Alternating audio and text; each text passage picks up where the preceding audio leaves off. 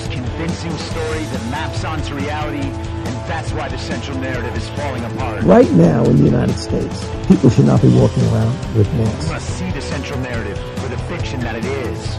We are Americans. While elections are sometimes messy, this was a secure election. The founders began the fight for human liberty and self-governance, and it's up to us to finish the job. I'll tell you what, we are in a truth emergency right now. This is the end game.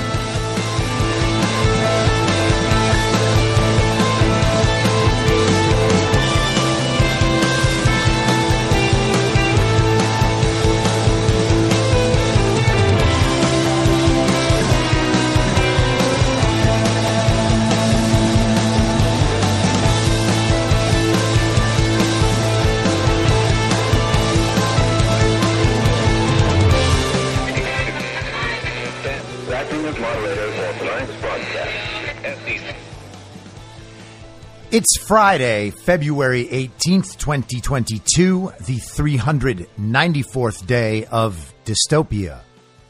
I'm your moderator, Chris Paul. Let's be reasonable. I was talking a couple of days ago about the philosophy as a life philosophy of scientific materialism, the denatured philosophy of many people in our culture and in our lives at this point. I'm sure that we all know people who represent this state of mind, knowingly or unknowingly. They may not actually be conscious of the fact that their motivation to, for instance, trust the science is an example of that, or that their thinking is short-term in the sense that they find no purpose in anything beyond their life in this particular material realm. And I'm not suggesting that there are others. I don't know. And how there's something nihilistic about that. It may represent itself in different ways in different people's lives. For one person, it could be materialism. The goal in their life is to accumulate material goods, always believing that the next one will make them happier. It will show them as more successful, and they will leave this world being a person who is thought of as a great success. Look at all they've acquired and all they can pass down. But many of these people don't particularly care about passing things down. Culturally, there is a diminishing in the importance of having a family to pass things down to. And again, I'm saying this as a person who used to be very much in this mindset.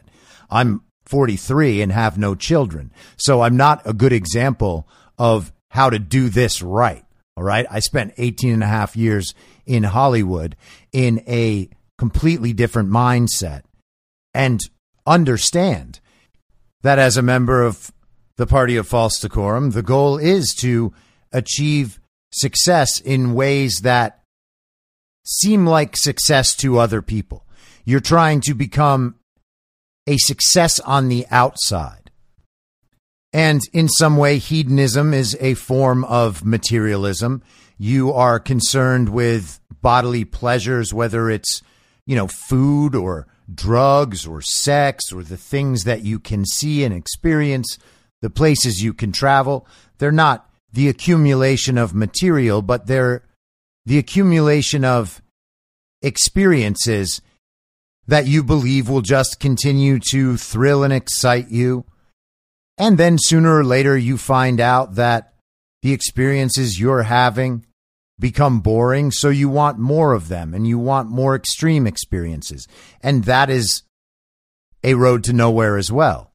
And then, of course, the other option is apathy. You just lose that lust for actually living, and your day-to-day becomes spending your time and allowing the time to pass so you can move into the next day. And the days pass, and the weeks pass, and the months pass, and the years pass, and you experience them all in some way as an observer.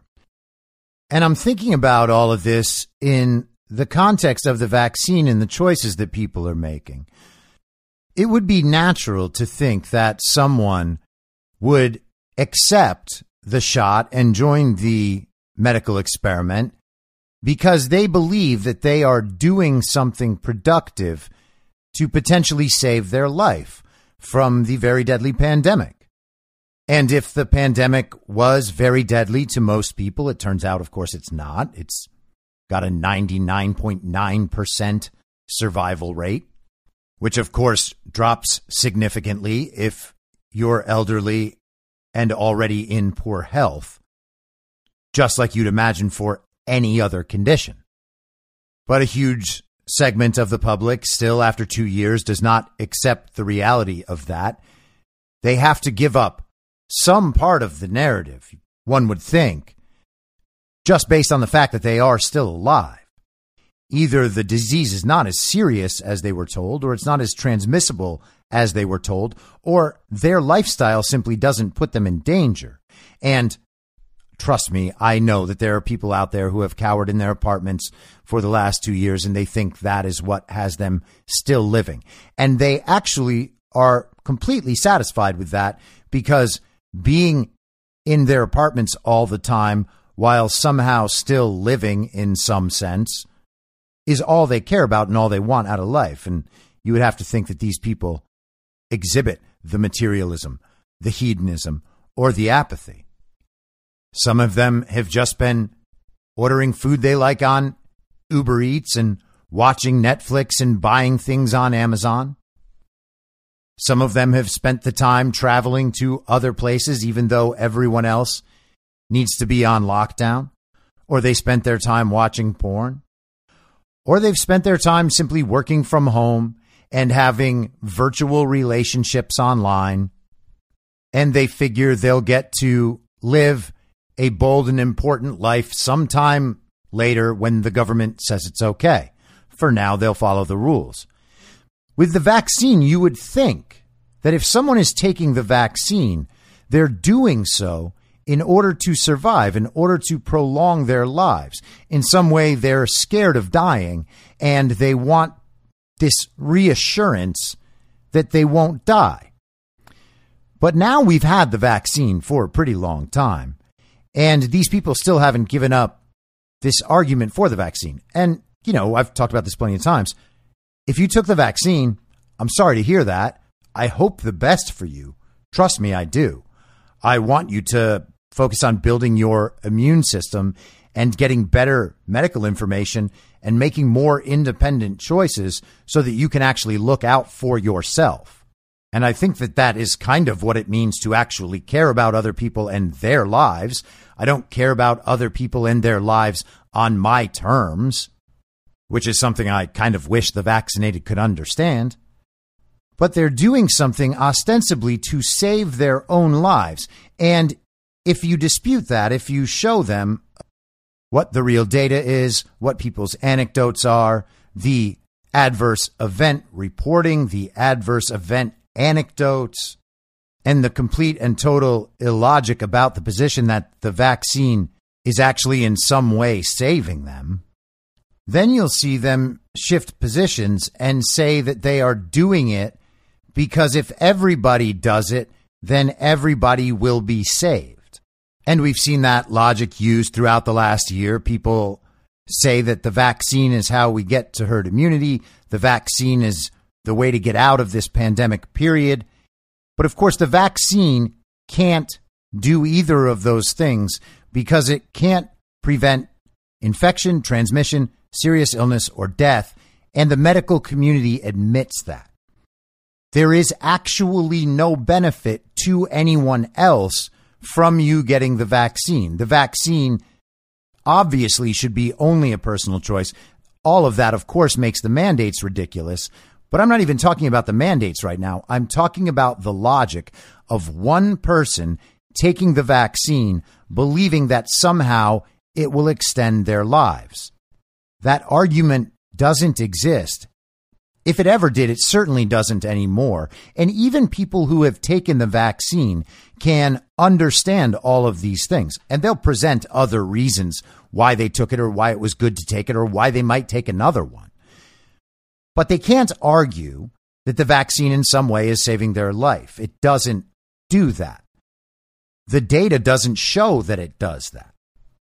And even just the deterioration of the vaccine narrative should show them that the data is headed in the wrong way. That those of us on this side of things actually do have a point about all this. But they don't care. They are subjecting themselves to what they define as the good of the larger community, which is a very powerful force for a certain kind of person, the sort of person who accepts the scientific materialist worldview. And that's why the acceptance of a scientific materialist worldview creates a breeding ground for communism and the acceptance of collectivist ideologies. So the key at that point is convincing people that what they're doing has a low probability of being bad for them, but is certainly good for everybody. And we certainly see that with the vaccine rollout, but we also see it with the climate change agenda, and we see it with the cultural issues. Most people would not go around calling strangers racist without knowing them at all, unless they thought they were helping defeat racism for everybody. And that's what they've been convinced to believe, despite the utter nonsense of that view. Because it turns out that they're doing the exact thing that they're saying shouldn't be done. And they're subjecting themselves to being immoral on the basis that it actually will ultimately be good for everyone, despite being unable to prove that what they're doing is actually helping anyone, much less everyone. But the vaccine issue in particular is really crazy because you go into it believing that you are helping to save your own life. And now we've gone down the line for a year with this vaccine, a year plus, and all of the rationale initially for taking the vaccine has completely eroded. Not that people won't still argue for it, just that it can hardly be taken seriously. There's no proof that the vaccine actually does save lives. They can model out ways and tell you that it did save lives or that it did prevent serious illness or death. But all that is premised on the fact that so many people have already gotten COVID already, and that COVID itself, Omicron in particular, doesn't really cause serious illness or death, particularly in those who are not vaccinated. And so what does the mindset for these people become when they understand that they actually haven't done anything to help save their own lives? And in fact, as we are always learning, it damages people's immune systems and makes it less likely that they will survive everything else that might happen to them medically for the rest of their lives. And so what do they say at that point? That they wanted to make it so that everyone could live in a world without COVID. If we hadn't been told every day by the media for the last 2 years and by everyone in the government and then all the child brains everywhere in the world that COVID was extremely deadly, it is this horrifying pandemic, we're going to have to find a new normal someday because the old normal is just gone. Well, if we didn't have all that happening, would anyone anywhere have known that there was a pandemic happening? And the answer's no. If you think the answer's yes, you're crazy. I don't know what else to say about that. They've made the arguments again and again and again that if we stop using masks, everybody's going to die. If we stop lockdowns, everyone's going to die. In May 2020, a writer at The Atlantic, Amanda Mull, when Georgia was ending their 2 weeks to slow the spread lockdown, she wrote an article called Georgia's Experiment in Human Sacrifice. And nothing happened. There was no giant surge or wave. The hospitals were never overrun. All the threats about what would happen if we eased up on the restrictions, none of them came to pass. Which means that the restrictions didn't do anything. And if the restrictions didn't do anything, then we could have just kept living normally the entire time and nothing would have been different. And maybe some people would have gotten sick. Maybe some people would have gotten severely ill. And maybe people in extremely poor health would have died from it. But the truth is that people in extremely poor health die from all sorts of things. And people get sick and get hospitalized for all sorts of things. This one thing, people would get sick. They would take a faulty test that tells them they have COVID. They would be hospitalized. And then they would be put on to a protocol that is very likely to cause their death, remdesivir and the ventilator. But we decided for some reason that this disease is different and that we can't have normal life. And even trying to have normal life, even arguing for normal life, means that you personally want other people to die, not yourself, right? You just want to do whatever you want to do while everyone else dies because you're not scared of dying from COVID like an idiot. You just don't care about everybody else as much as the good people. The good people are happy to shut down society forever until we can get a vaccine. And then who knows, maybe we can open society up a little bit, but only if everyone else gets the vaccine, because getting the vaccine and wearing the mask and encouraging lockdowns means that you're one of the good people who's not selfish. You'll follow the rules because it's better for everyone if you do.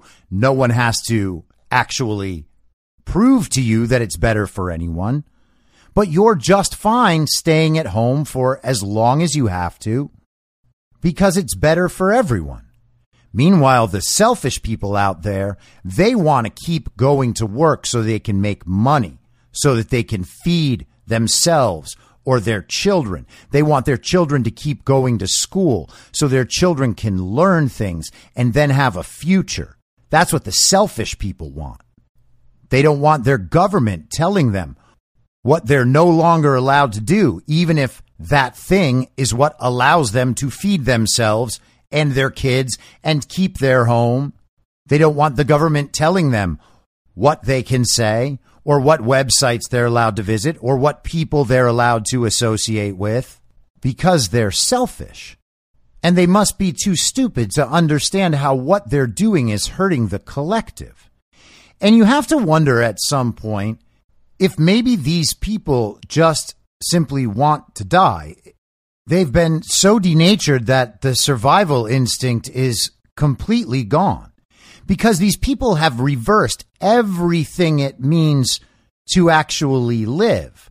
They think that people who want to be able to work and have their kids go to school and have a home and have a future, those are the selfish people, while people who have had jobs working from home this entire time and have been comfortable and don't have their jobs or their lifestyles threatened, they're just fine with the virtual schooling they get because they live in a nice place and they have all the arrangements they can need, hire a private tutor, whatever.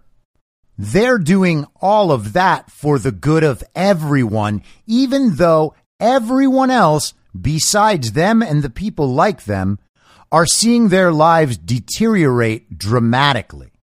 And that's happening while the people who are being negatively affected are being called the selfish ones. They're going to be a threat to our democracy. They're fascists.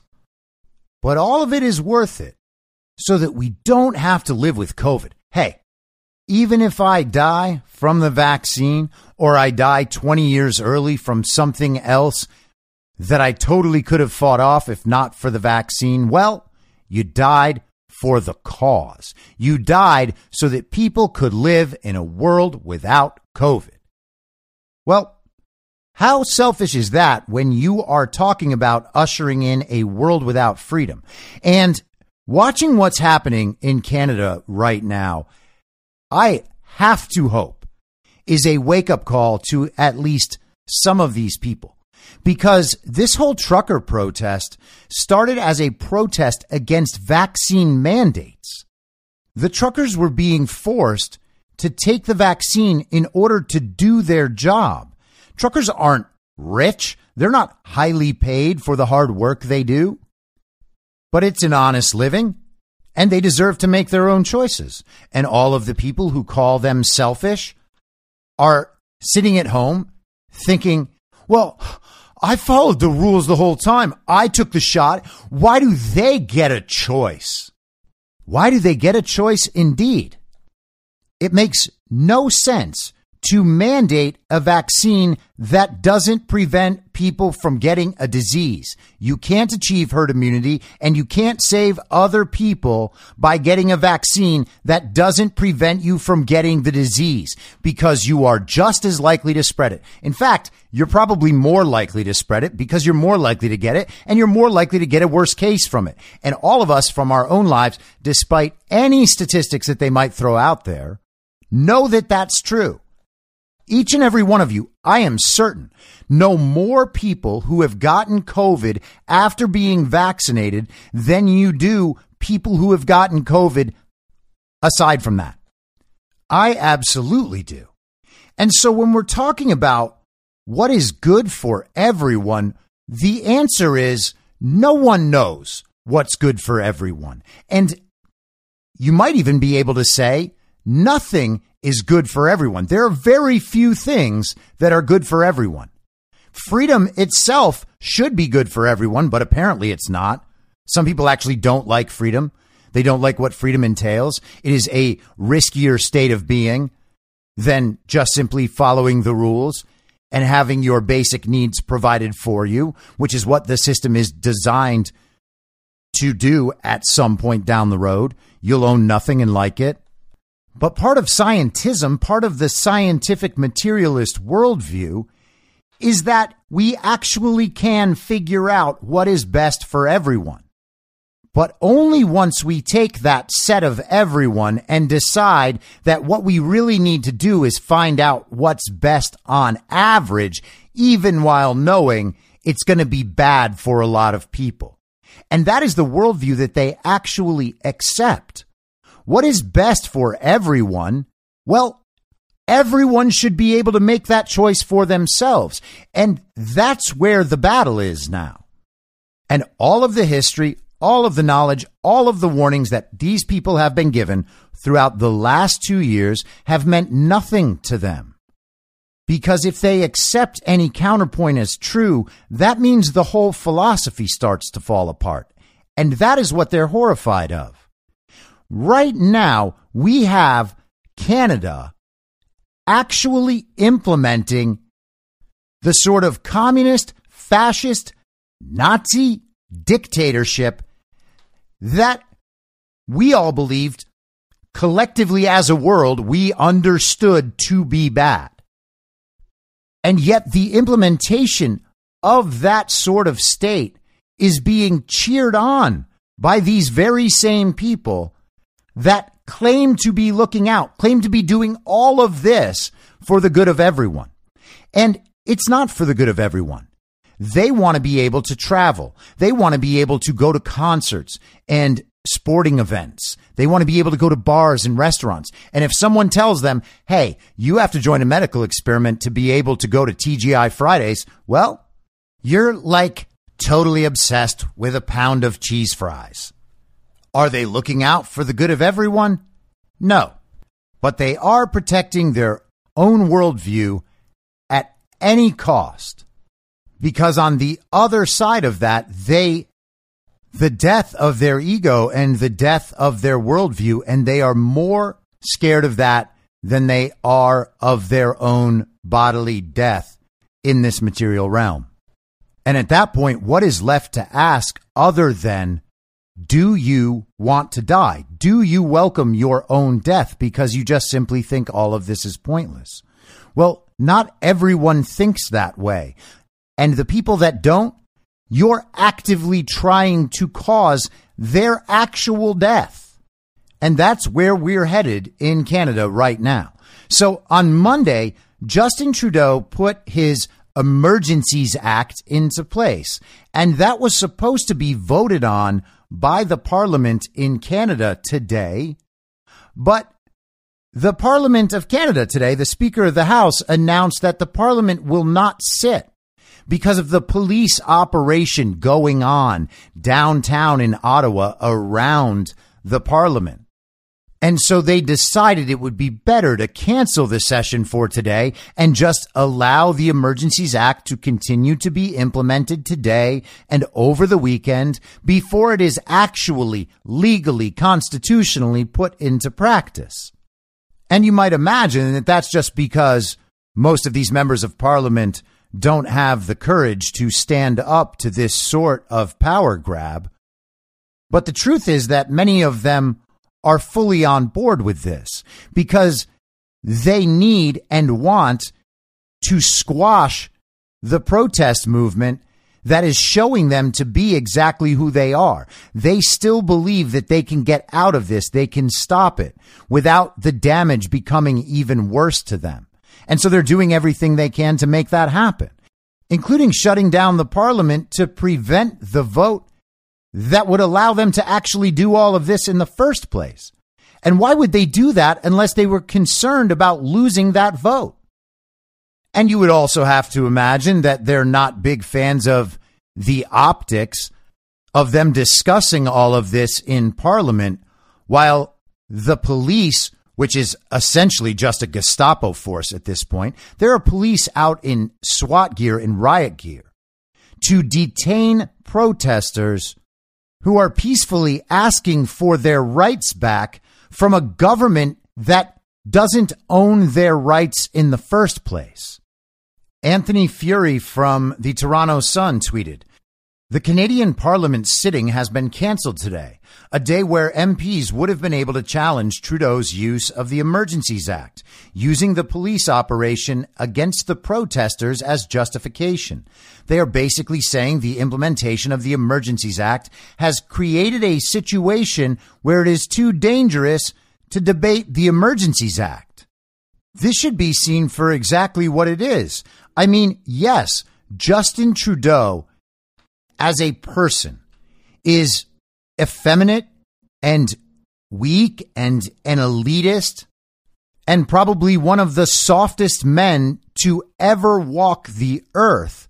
But he is nonetheless exercising dictatorial power after seizing undue power and taking it away from the body constitutionally set out to possess that power, which is the parliament. And now they are using state violence against their own people. And by the way, the seizure of assets is state violence.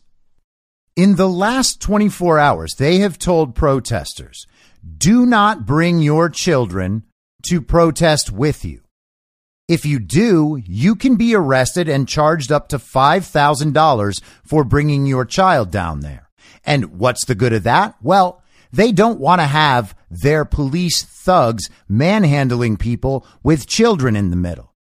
And so now today they have altered that slightly and they said, well, we're just going to arrest you and then we'll take your children and make sure that they're in a safe place, which is a pretty hideous proclamation from a government who is already exercising undue and unconstitutional force against the very same people.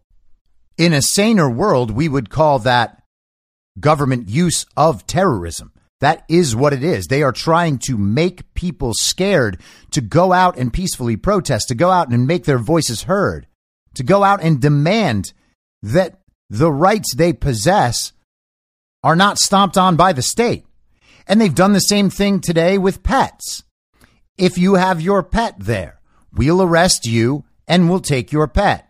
If after 8 days you're not out to claim your pet, then you have relinquished rights to your pet.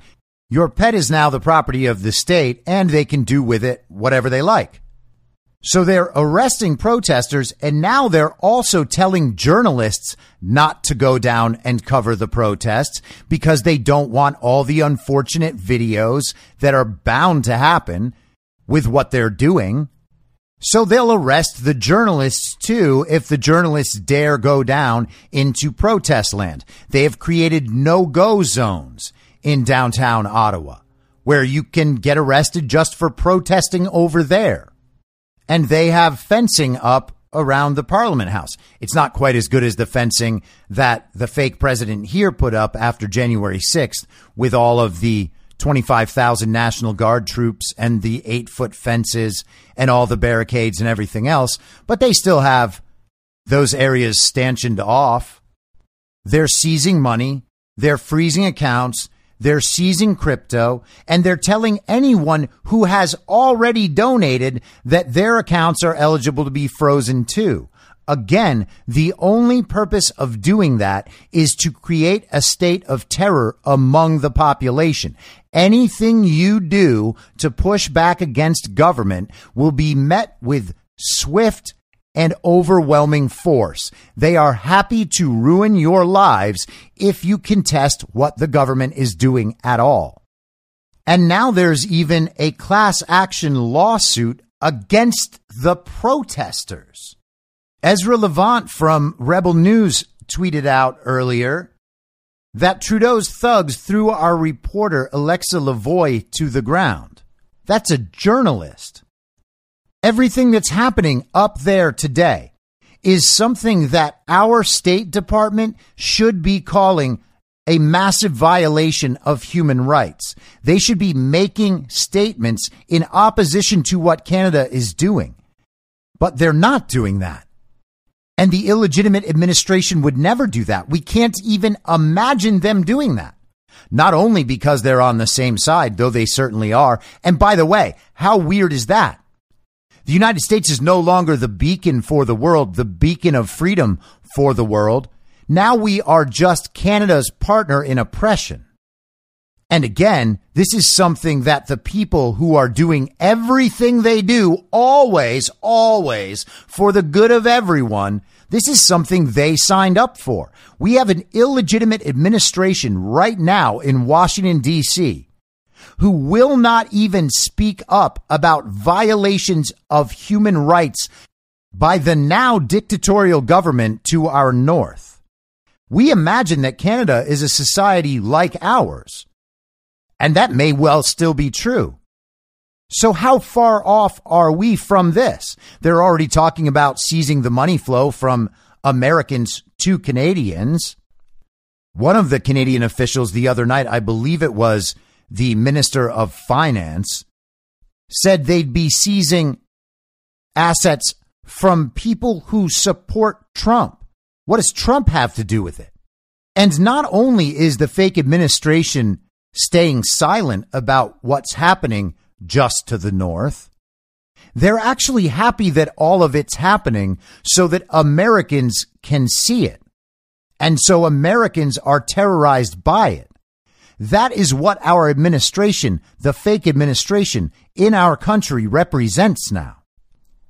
And we always imagined that the moral stain of repeating history from World War II or from communist China or communist Russia, we imagined that the potential for that moral stain would constrain the behavior of people in our society. And that's one of the reasons why people thought I was nuts for calling this communism and saying, hey, these are communists. These people are walking down the wrong road. This has the potential of being extraordinarily dangerous. I was called crazy for all that. No, that could never happen here. This is just reactionary bullshit. Really? Well, why is our government going right along with it? They don't care at all about the moral stain because they don't believe they'll have one. They don't believe that the people's voices actually matter. Any dissenters can be squashed, so it doesn't matter what you do to them. It only matters if the people on your side fail to ever make the moral connection. And if you could keep the people sleeping forever, that may well work.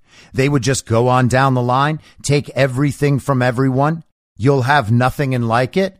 And in the future, they'll rewrite the history books. The 1619 Project would be just the beginning of a totally revised history. One where January 6th wouldn't be seen as the Reichstag fire event that it was to install an illegitimate government to remove people's rights. Instead, it would be seen as the birth of a new society. That's where they're going, and they will continue to go there as long as they believe enough of the society is still on their side. And they're actually preparing for the same thing here. The Daily Mail today.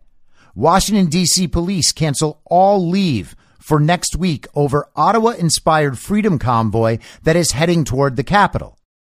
And truth be told, I don't know how I feel about a freedom convoy in the United States. It's not because I'm worried about commerce stopping, and it's not because I don't think people should be protesting mandates or anything else. It's just a little weird to have allowed the Canadian thing to go on for 3 weeks. It seems like they are trying to attach to the trucker convoy brand of things.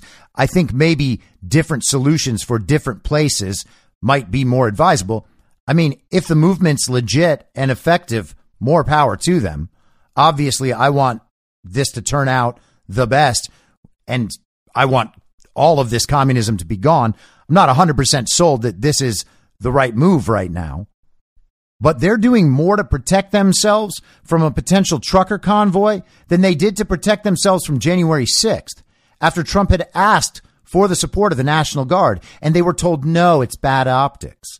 But this is not bad optics. This is just fine. In fact, this is what we need to make sure nothing gets out of hand with those truckers. We don't want any bouncy castles or hot tubs out in Washington, D.C. Can't have that. You start doing that, and sooner or later, AOC is going to pretend to get raped again. And I want to share just a bit of this article.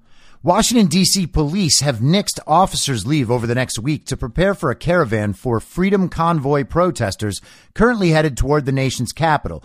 Sources close to the D.C. Police Department have revealed.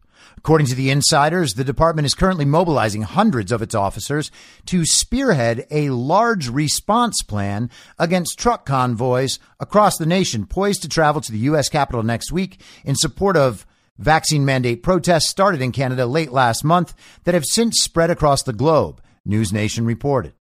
Next week, according to the outlet, forces of 500 officers each day will be formed to comprise civil disturbance units set to quell the planned demonstrations if needed.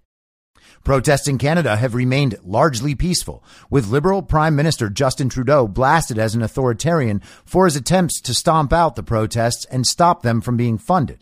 To form these D.C. response teams, the sources said, U.S. Capitol Police have prohibited leave and time off for all its able-bodied officers.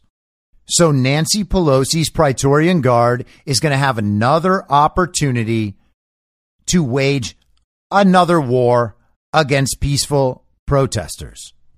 And they'll do this with the expectation of never being held accountable, because they are only accountable to Nancy Pelosi. And you can't FOIA any information from the Capitol Police.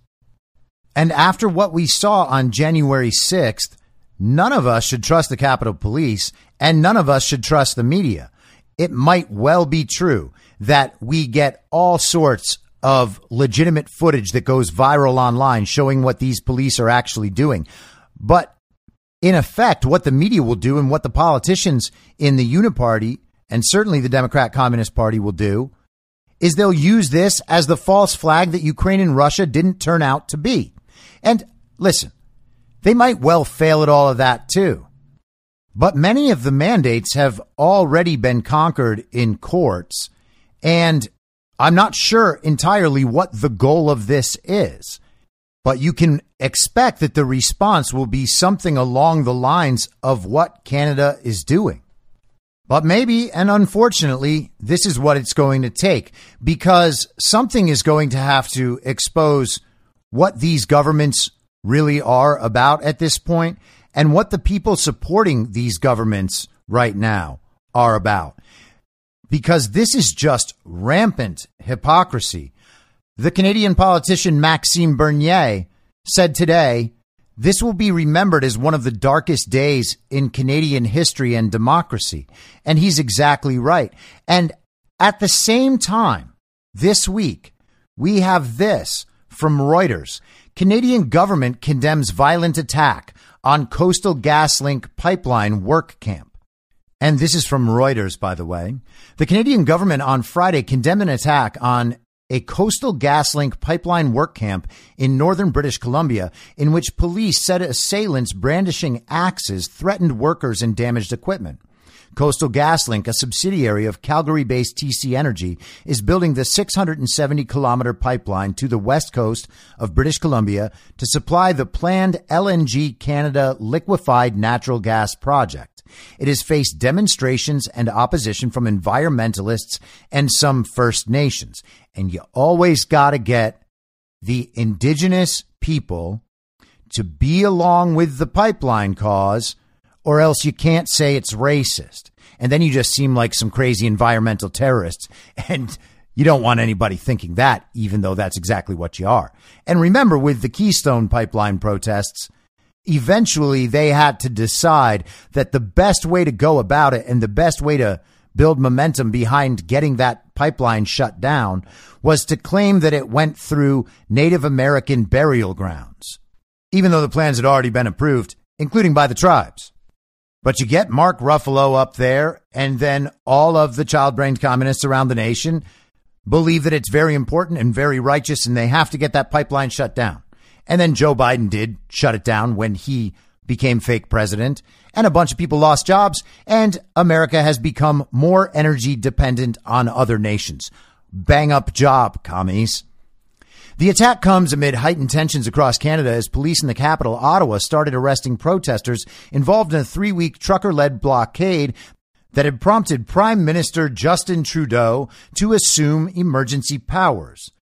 This is truly disturbing, Federal Industry Minister Francois-Philippe Champagne said on Twitter, referring to the Coastal GasLink attack.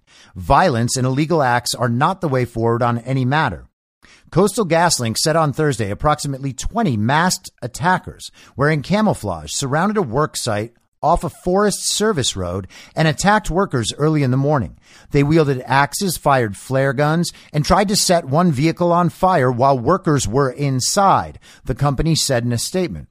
The workers fled and the attackers vandalized heavy equipment and construction trailers, causing millions of dollars worth of damage, the company added. Police found the Forest Service road blocked with downed trees, wire, and boards with spikes, the Royal Canadian Mounted Police said in a statement. As police made their way along the road to the camp, several people threw smoke bombs and sticks, injuring one officer, the RCMP said. No workers were hurt. Neither Coastal GasLink nor police said whether they believe the alleged attack is linked to opposition to the pipeline. Yes, very confusing. This was a calculated and organized violent attack that left its victims shaken and a multi-million-dollar path of destruction, RCMP Chief Superintendent Warren Brown said in a statement. And will anyone on the left care about actual violence? Of course not. Because these violent protesters were only protesting for a good cause. They're trying to save the environment. They're trying to help us save the whole world from the sun so that we can live in a COVID-free world where the sun won't kill the entire planet. And thousands of years down the line, we'll still have clean water and grass and trees, even though we have more of that now than ever.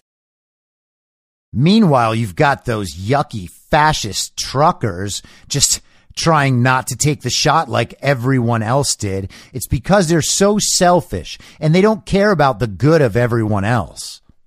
Hey, commies, the world you're preparing for everyone else while you're doing the good of everyone else based on your own standards is one where there is no more human freedom. And they'll say, yeah, but I'm free. I got my vaccine. I can do whatever I want to do. I can travel. I can go to a restaurant. I can do anything. And they all say this. And that's how easy it is to erode the idea of what freedom is in the first place. The illusion that they are making all of the decisions out of all of the available choices for themselves is one that people like that will maintain no matter how many of their choices are taken away. They are free to choose within a certain set of options. And no matter how small that set of options becomes, they still have the feeling that they are free to choose. Except even that set of options is available to them only because they made the choice that they were forced and coerced to make. And the argument that they weren't coerced, they weren't forced, they just got it because they thought it was good. Well, that's not a good argument because first off, it's not good. But second of all, the coercion comes when you are told that you won't have the same freedoms unless you get the vaccine. And these same people, of course, are like, yes, but I am free because I have the vaccine. But once you've accepted that, you kind of got to give up the whole thing about how you're doing it for the good of everyone.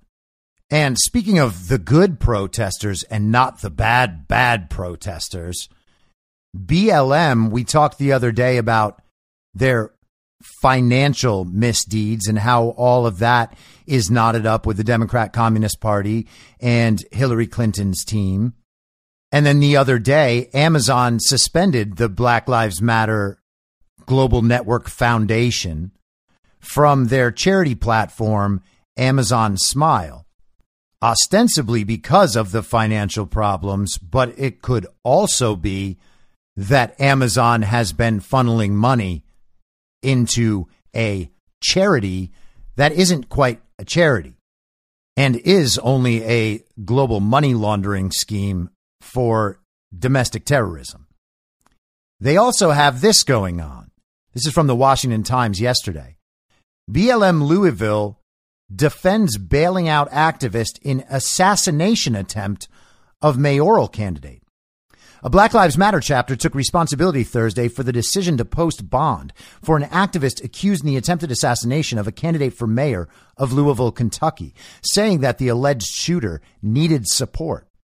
Black Lives Matter Louisville said that it bailed out 21-year-old Quintez Brown, a columnist and community activist accused of firing a 9mm Glock handgun at the campaign office of Democrat Craig Greenberg on Monday. The Louisville Community Bail Fund, which is reportedly affiliated with BLM Louisville, paid the $100,000 bond set Tuesday by a judge after Mr. Brown was charged with 1 count of attempted murder and 4 counts of wanton endangerment. He has pleaded not guilty. The guy we bailed out needed support, tweeted BLM Louisville in one of a string of Thursday posts on the group's Twitter feed related to the case. Mr. Greenberg responded to the news Wednesday with a statement saying that, quote, "Like others who suffer from a broken system, my team and family have been traumatized again by this news," end quote. He and the 4 campaign workers at the headquarters were not hit, although a bullet grazed the candidate's shirt. "Our criminal justice system is clearly broken," said Mr. Greenberg. "It is nearly impossible to believe that someone can attempt murder on Monday and walk out of jail on Wednesday. If someone is struggling with a mental illness and is in custody, they should be evaluated and treated in custody. We must work together to fix this system." Chanel Helm, a BLM Louisville organizer and co-founder of the Louisville Community Bail Fund, cited worries about Mr. Brown's mental health and safety given recent deaths at the Louisville Metro Department of Corrections. They are calling for this individual, this young man who needs support and help, to be punished to the full extent, Ms. Helm told WHAS-TV in Louisville. "It is a resounding message that people are down for the torture that has taken place in our jails and prisons." You got that? So the real bad thing isn't that this leftist activist tried to assassinate a mayoral candidate.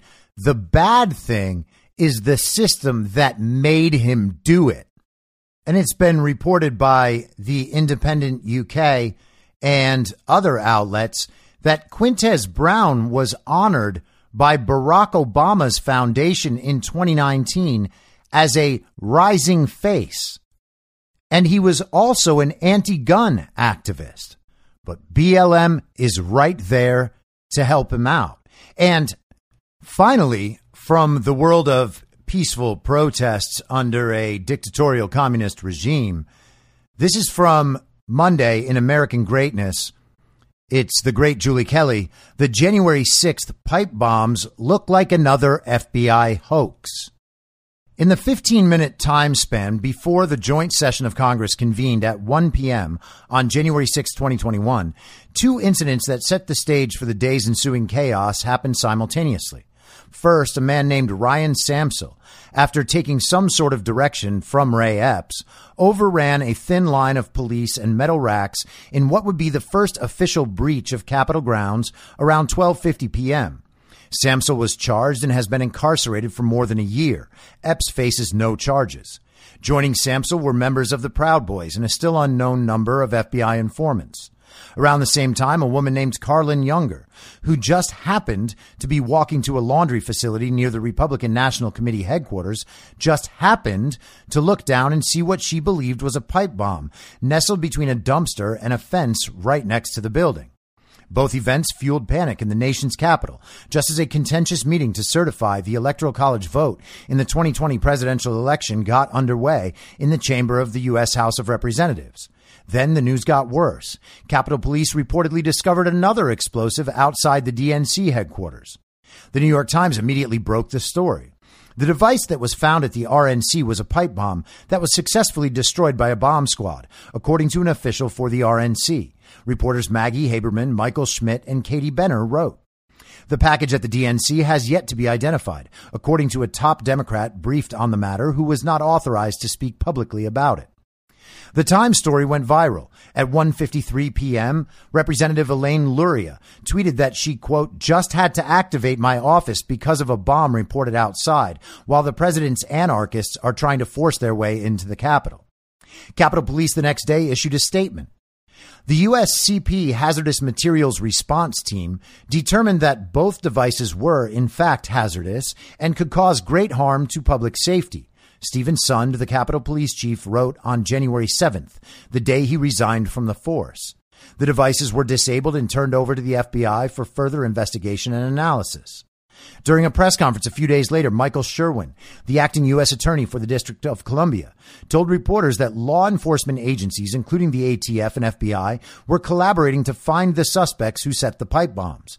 The bombers would be brought to justice, promised Stephen D'Antuono, the newly appointed head of the D.C. FBI field office, who warned that, quote, every rock was being unturned, end quote, to apprehend the suspect or suspects. The FBI initially offered a $50,000 reward.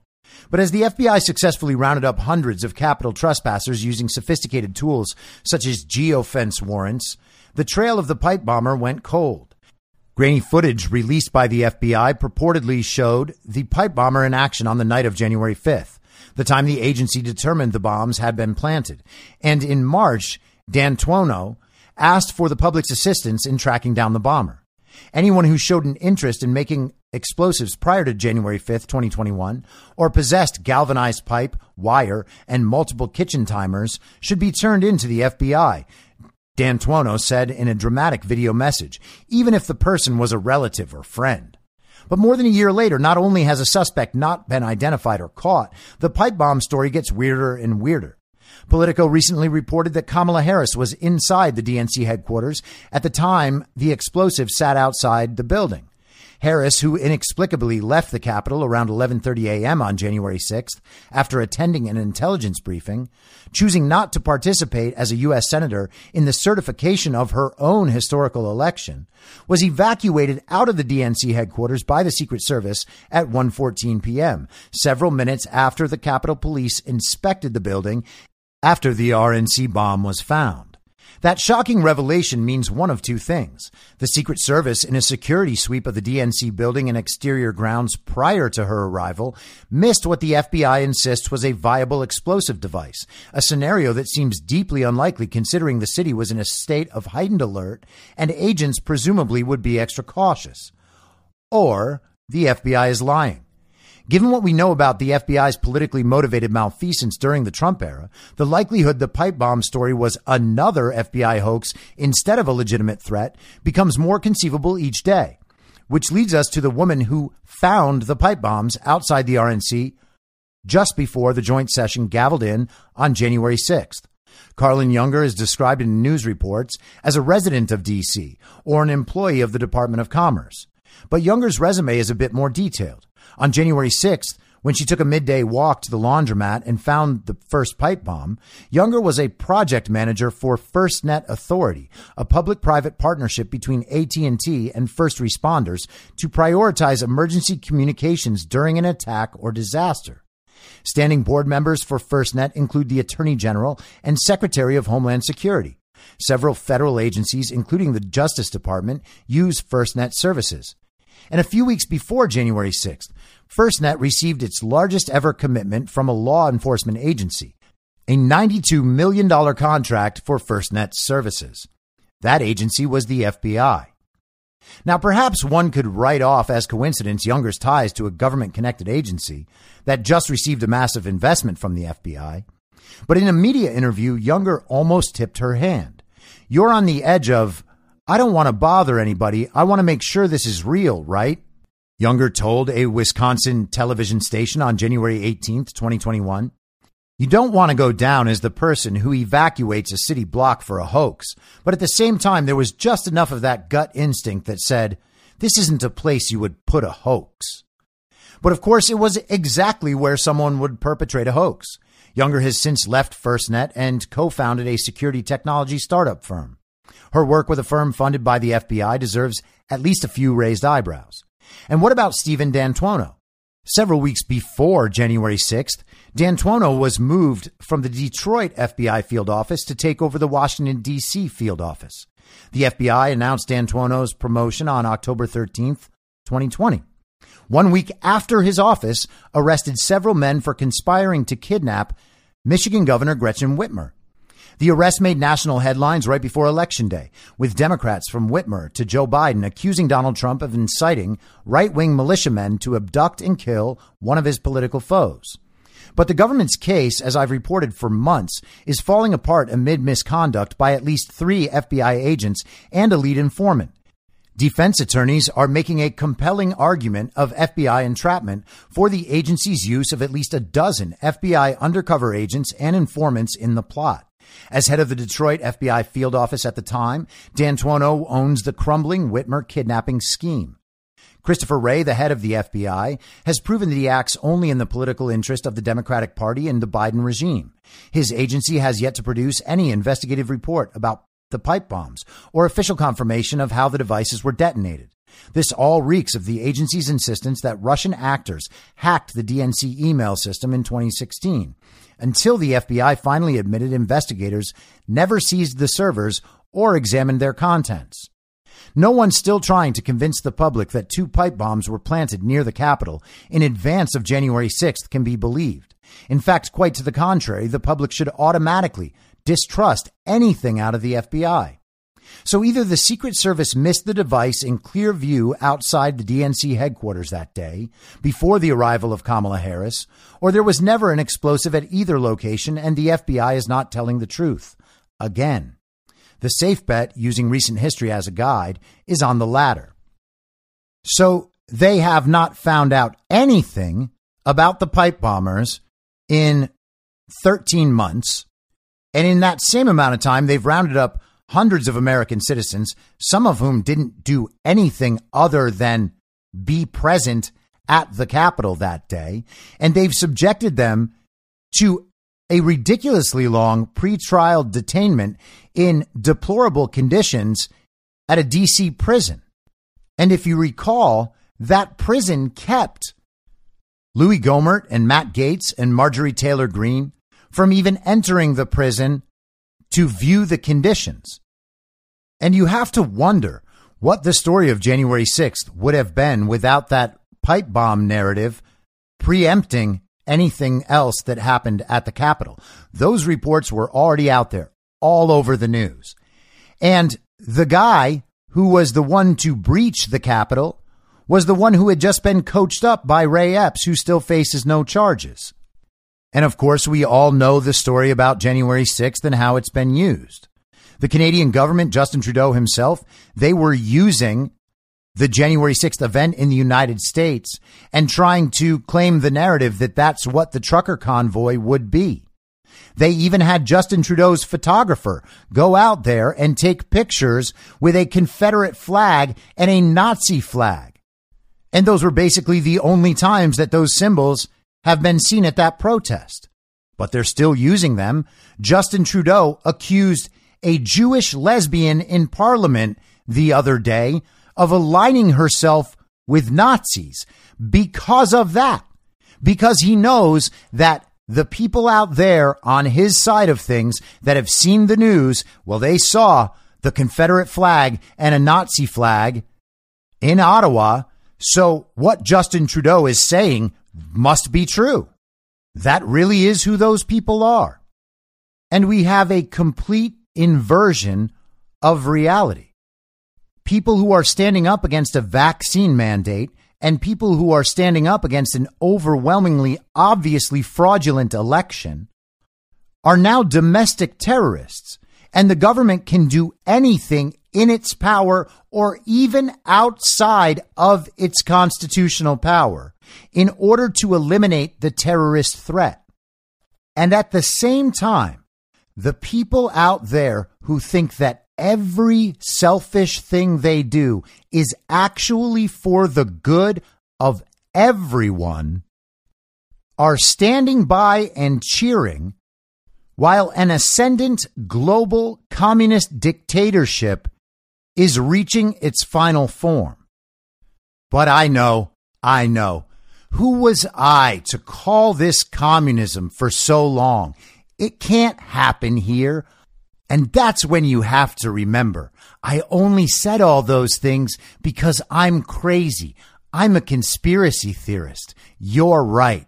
It could never happen here. I'll be back on Monday at the same reasonable time on the same reasonable podcast network. I don't have a network. Masks and lockdowns don't work. They lied to you about a pandemic, and Joe Biden will never be president. In my mind, that's the end game.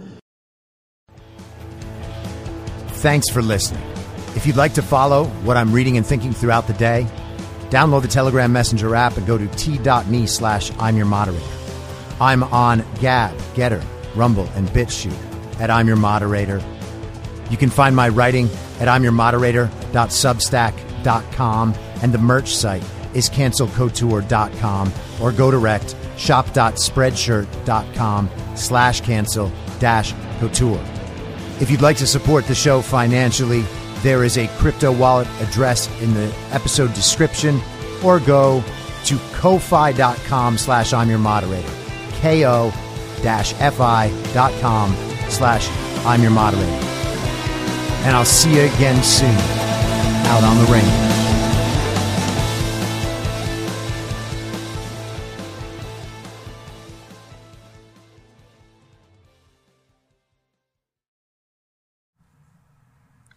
Whether you're a total newbie to podcasting or even if you've had a show before like me, you know how intimidating it can be to start your show. The tech side especially can be daunting. That's why I'm so grateful Anchor exists. If you haven't heard about Anchor, it's the easiest way to make a podcast. They knock down all the barriers to entry. Let me explain. First off, it's free. I don't know how or why, but I'm happy about it. The platform's great. There are creation tools that allow you to record and edit your podcast right from your phone or computer.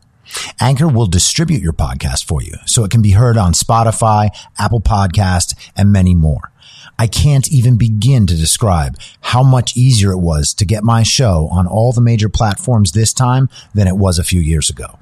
You can make money from your podcast with no minimum listenership. That's right. You build your show, you make money. It's everything you need to make a podcast in one place, and the company is committed to the success of its content creators. Go download the free Anchor app or go to anchor.fm to get started. It's high noon! In my mind, that's the end game. Thanks for listening. If you'd like to follow what I'm reading and thinking throughout the day, you can do that by downloading the Telegram Messenger app and going to t.me/I'm your moderator.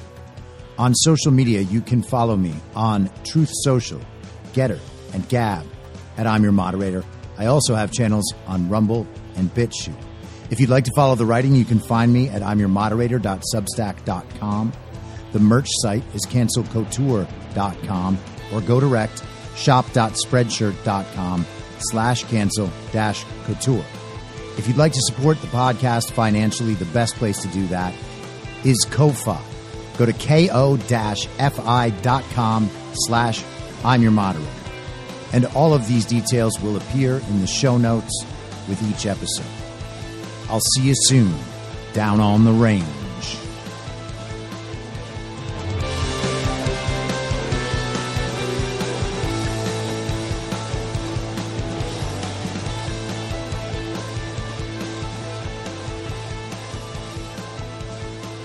It's